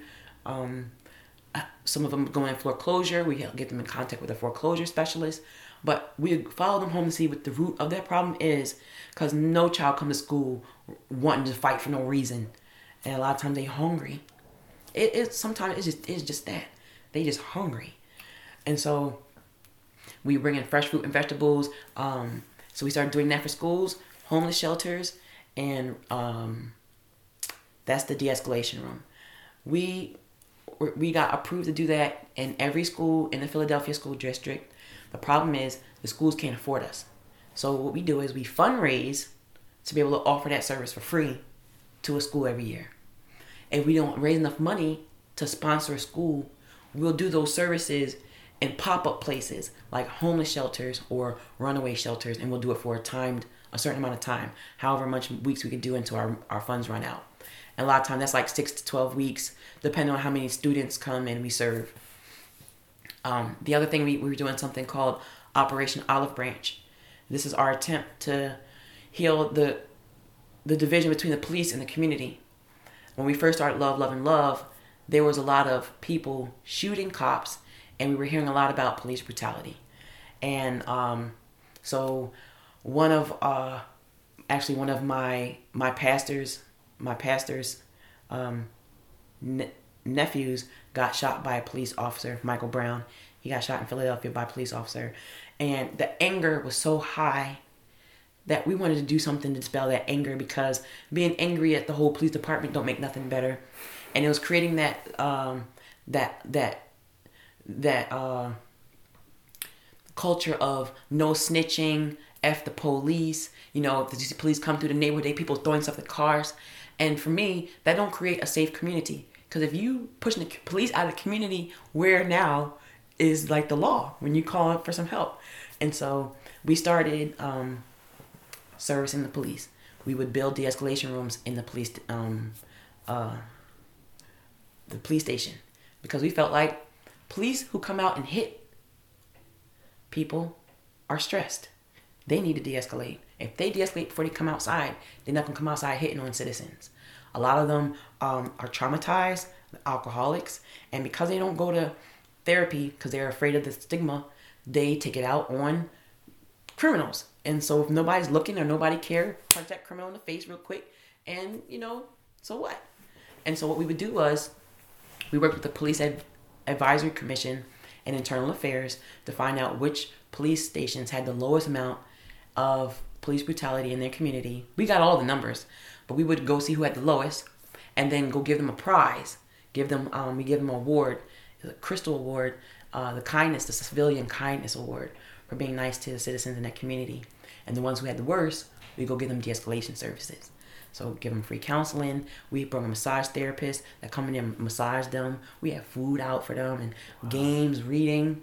A place like the music was really nice, going in a corner, and some officers was falling asleep. But we feel like, saying F the police and being so mad at the police don't fix the problem. A person can be healed through love, then they can spread that love. And so we was trying to make people be nice to the cops again, so to speak. And so that's what Operation Olive Branch is. Where did this idea of a de-escalation room come from?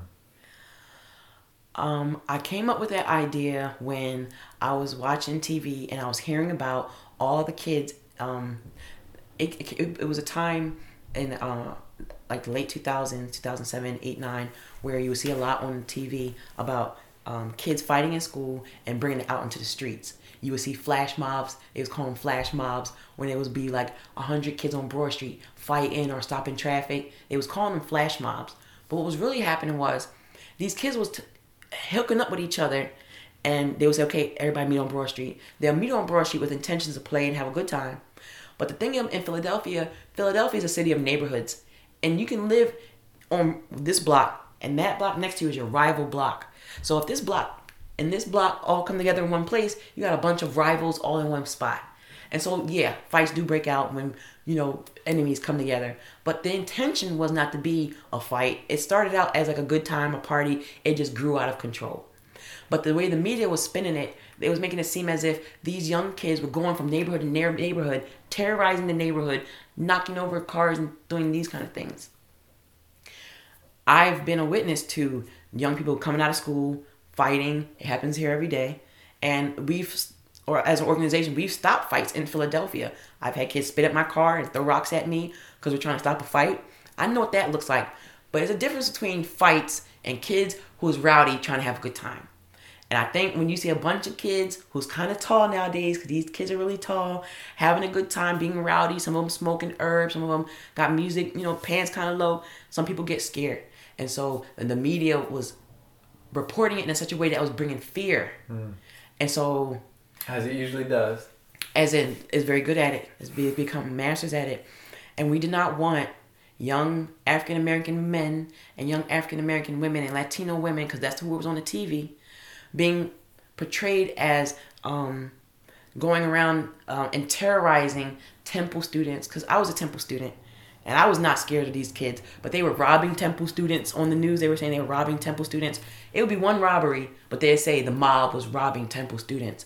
And so my idea was to go from school to... How de-escalation was born was, the idea was to go from school to school and put on a play to show how to de-escalate a situation so that you don't end up in a fight. And then the idea was, how about if people can come to like a station, like a mini station, where if they're really angry, they can come and they can sit at this station and type in their age, their size, and all of that, and then the computer printout would say, okay, eat more bananas, listen to this song.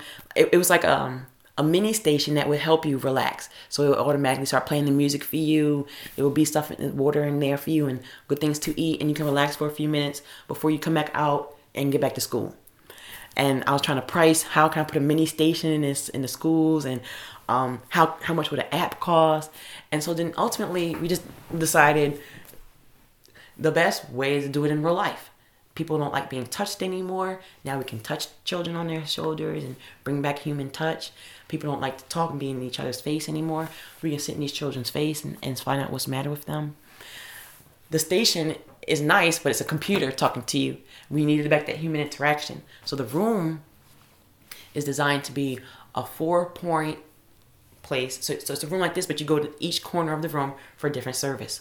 So as soon as you come in, you're getting your water and your vegetables and stuff. Because most of the time, people need their primary needs met first. So we give them their primary foods. Like one corner of the room will one be... corner, for that first corner of the room is your primary foods. Wow. Like, lotion. A child acts way different when they got some food in their belly and their skin feels good.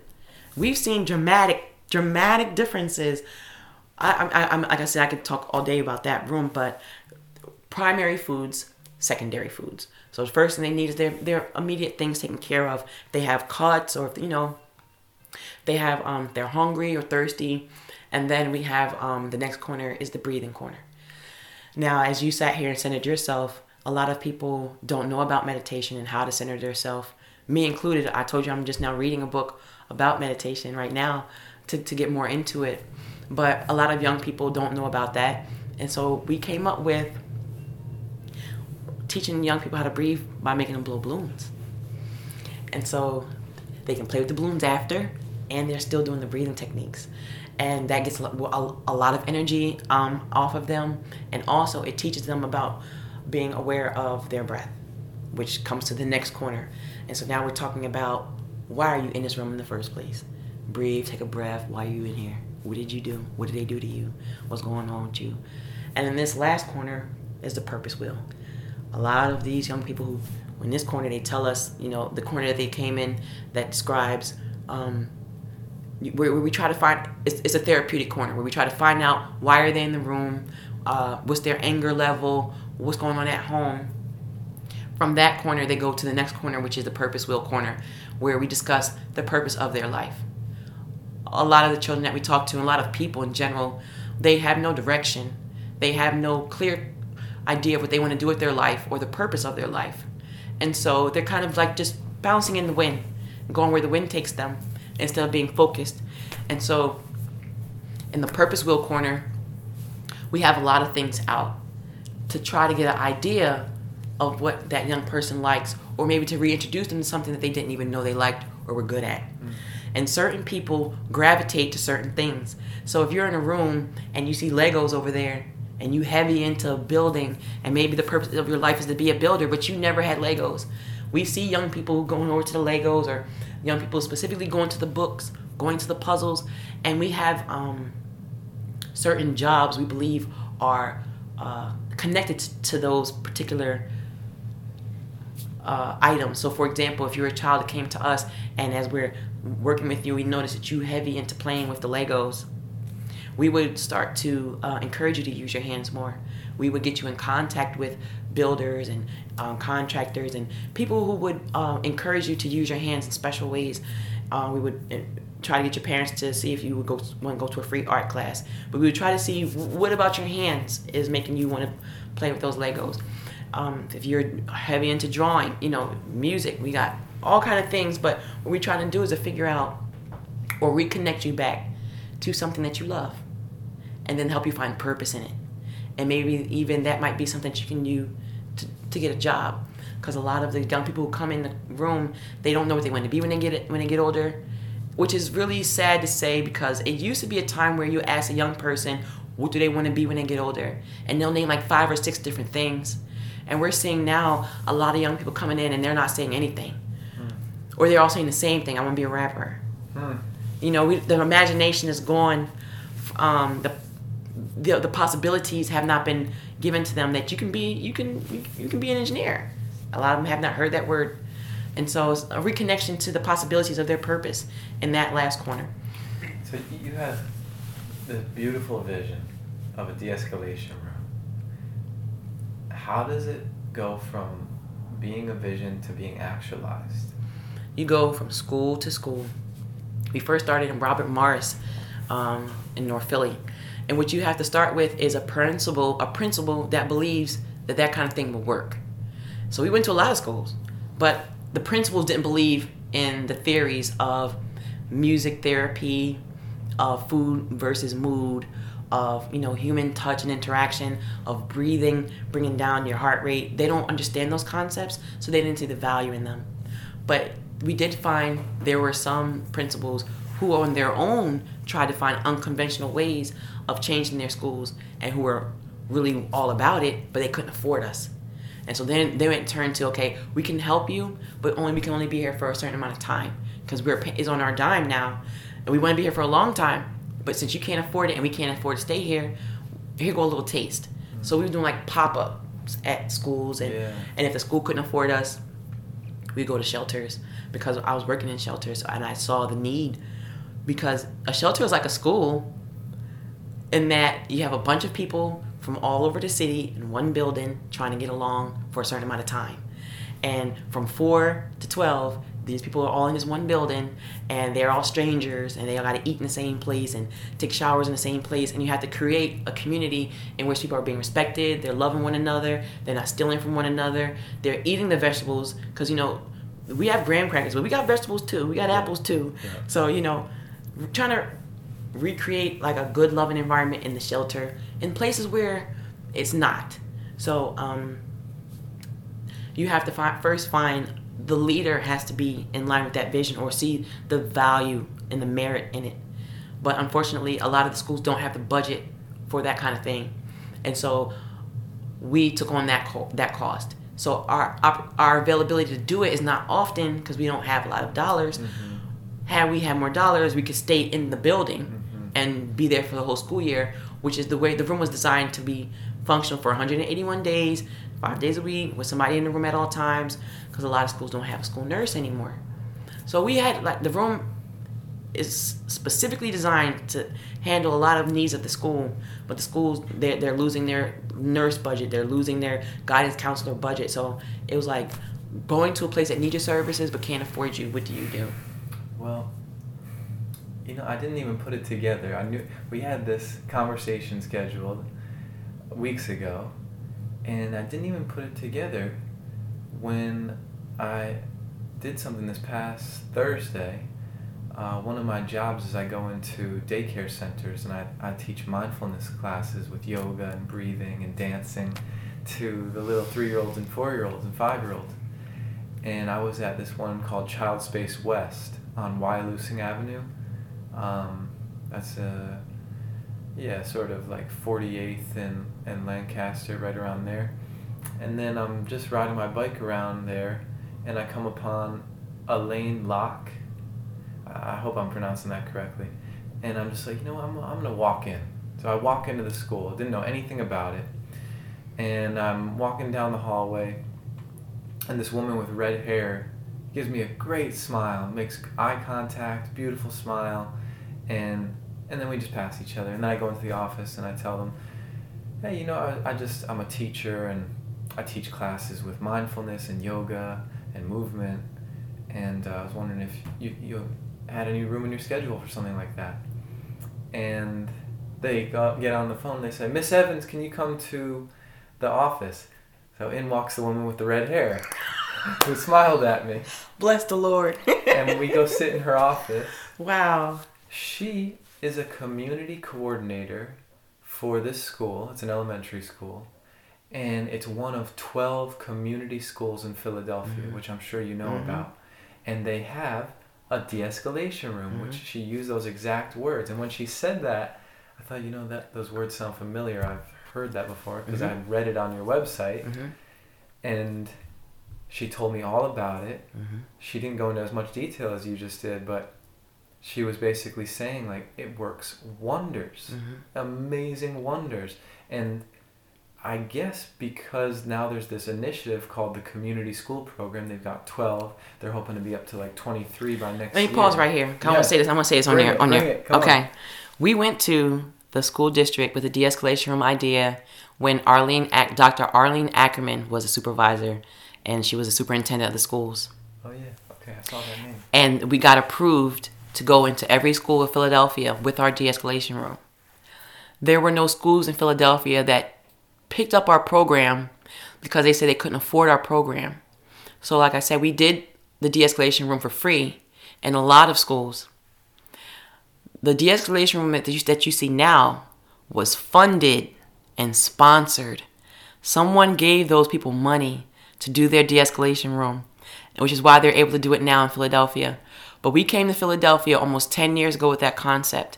And we've been working that concept not only in schools, but in shelters and in runaway facilities for youth and in prisons. Had we had the funds that the community schools have now, they was given a substantial amount of funds to do that work. Had we had those funds to do that, Philadelphia would have de-escalation rooms in every school. And we believe a lot of those schools wouldn't have been closed, that got closed.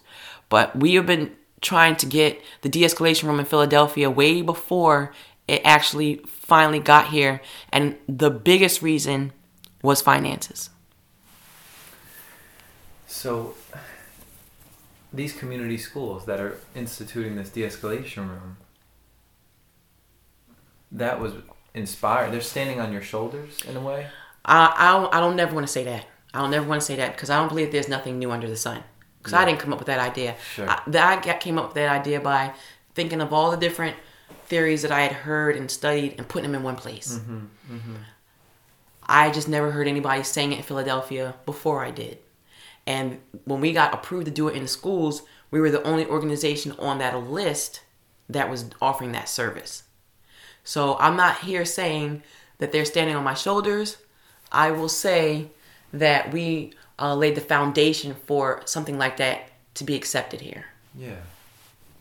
And it must be a great feeling of it's incredible because ultimately it don't matter who brung it or who said it. The youth get the services. Yes. And the fact that somebody put money behind that just go to show you, like, sometimes people just need somebody to get behind their vision. If somebody believes in you and they can put money behind your vision, that can be the difference between, a dream dying and a dream deferred and a dream coming to life. And whoever funded the community schools and made the decision to say, you know what, a de-escalation room does have value and put money behind that, kudos, bless the Lord and bless that person's life, because it took that person to see something bigger than what was directly in front of them. You can't see health. Health is something that's in the future because we're all in a state of trying to get healthy. So whoever said yes to that saw the value of investing in a youth more than just their mind, but also their spirit and, their intellectual health, their environmental health, and all those things. So my prayer is that there's more de-escalation rooms like in daycares. When we started the de-escalation room, we wanted to see it in places of high stress. So we tried to put one in Einstein Hospital because every time we saw the news, people who was getting shot was going to Einstein. So we were thinking, I can't imagine the stress and the trauma that those nurses and the people in the emergency room have when you have to do surgery on young people who got shot through their window and young people who's being abused. The thing that you see on the news, it just felt like a lot of those traumas were going to Einstein. So we worked for almost a year trying to get in Einstein to offer a place where the nurses can come and de-escalate. But the idea is that room don't just work for children. That room should mirror the community, but it don't. The community don't look like that. So you create a space outside the community to get that. The world should be loving. People should ask you, what do you want to do with your life? People should offer you water and fresh fruits and vegetables. You shouldn't have to go to a supermarket for buses out your community to get some fresh food. So we're trying to offer these things in one place to people who don't have access to it. And we felt the emergency room nurses, they're in there 12, 16 hours. A lot of them sleep there. So it would be good to have a de-escalation room in the hospital. We haven't got, they haven't responded to us about that yet. But just, following up with people when you're trying to do something and then getting financial support is very difficult. And then trying to present an idea to some people that sounds different than the institutionalized way of doing things. You need some person who thinks radically or who thinks outside the box to say yes. And so it took all this time for Philadelphia to financially back the de-escalation room. But we got approved, and we were talking about that years before that came to life. Did it become clear to you at some point, though, that what you were doing with the de-escalation rooms was being seen and heard and learned about by folks in the government and in other schools? Well, when the school district put out an RFP. What is that? It's like a request for proposals for because Philadelphia was trying to do something called Renaissance schools, and they were trying to change schools here in Philadelphia and make them more academically performing, because we had a lot of Title I poor performing schools. And so our organization said, hey, this is our proposal, and we brought de-escalation room to the proposal. We had charter schools bringing in proposals. There were proposals from organizations all over Philadelphia. And the school district said, hey, listen, all you nonprofits and organizations out there, come tell us what you want to offer the school district, and we can see we got some money for y'all for it. Wow.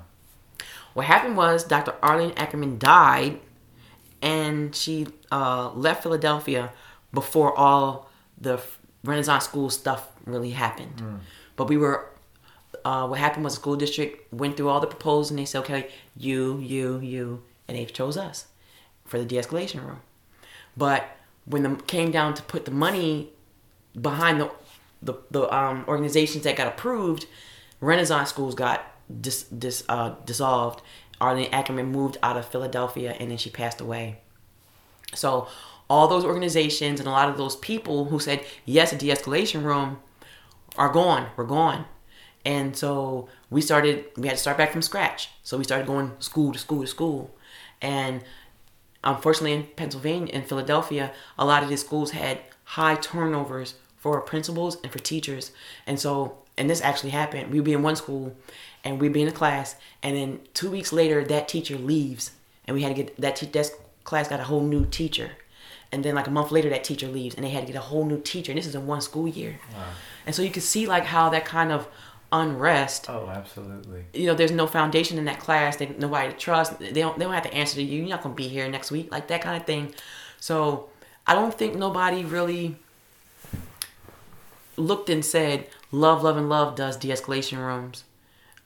Because I think the people who were in position to notice wasn't paying attention to us. Because we're not big, and we weren't getting money to do it. We were doing it on our own money. Do you know how it has finally arrived in schools? I have no clue. I remember when I first read it in the paper, and I almost cried because I was so happy that, all right, finally. Because when you suspend a child and they miss all that school, this is the pathway to prison. Yeah. And so in my mind, we're starting to chip away at that prison industrialization complex. If we can start bringing calm and peace to the community, you're preventing the children from going to prison. And we're all about prevention medicine. And so in my mind, I was like, finally. And when I saw people trying to do earthship stuff, in my mind, without us, I was like, finally. Because it don't have to be me. It don't have to be him. It just needs to be somebody. Can somebody do it? And so to God be the glory. We see all the time now people using cans and bottles to create things and tires to build structures. And we're seeing de-escalation room, like you said, starting to happen. And we're starting to see people paying more attention to mental health. We've been talking about suicide prevention for a long time. My mom tried to kill herself 9 times and wrote a book about it. And we've been talking about that for a long time.